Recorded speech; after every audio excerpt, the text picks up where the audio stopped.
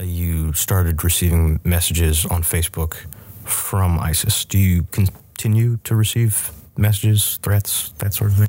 Yes, so it started to be like a normal routine. So like sometimes to get up without these messages, I feel that there's like something strange. I missed something. So it started to be like kind of breakfast. So if I forgot that I need to do something, I read this message, I remember I need to do some more because of this. It's inspirational. Yeah.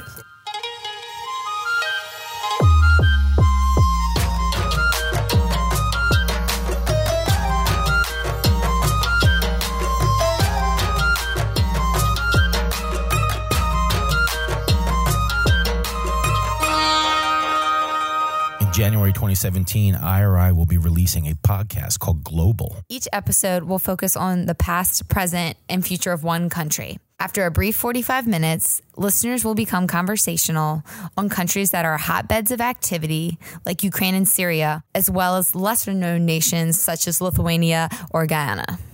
Together, we'll be exploring key events in each nation's history, their present political situation and democratic trajectory. We'll be investigating what makes each country unique, what role the country seeks to play on the international stage, and what other countries can learn from its experience. Also, we'll talk about how the country may be relevant to you, the listener. We'll interview ambassadors, award-winning journalists, and former heads of state, like Nobel laureate and former president of Timor-Leste, Jose Ramos Horta. We were able to stop the crisis, not allow it to slide further into virtual civil war. Basic conditions were created for new elections to take place, and they took place according to the constitutional calendar. Not one day more, not one day less. To provide the most comprehensive description possible, we will also be interviewing local actors and on-the-ground activists, like the young man from Syria that opened this podcast. After our launch this January, a new episode will be posted at the first of each month. My name is JT.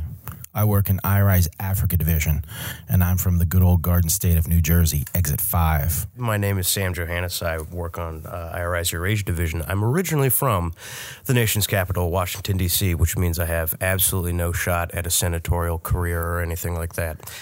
Sitting directly to my right is Stacey Brown, who has learned Spanish far better than I can speak English. Well, thanks for that compliment, Sam.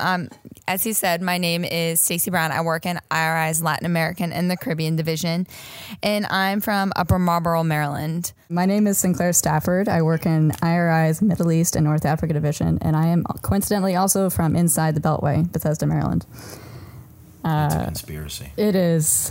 They knew it all along.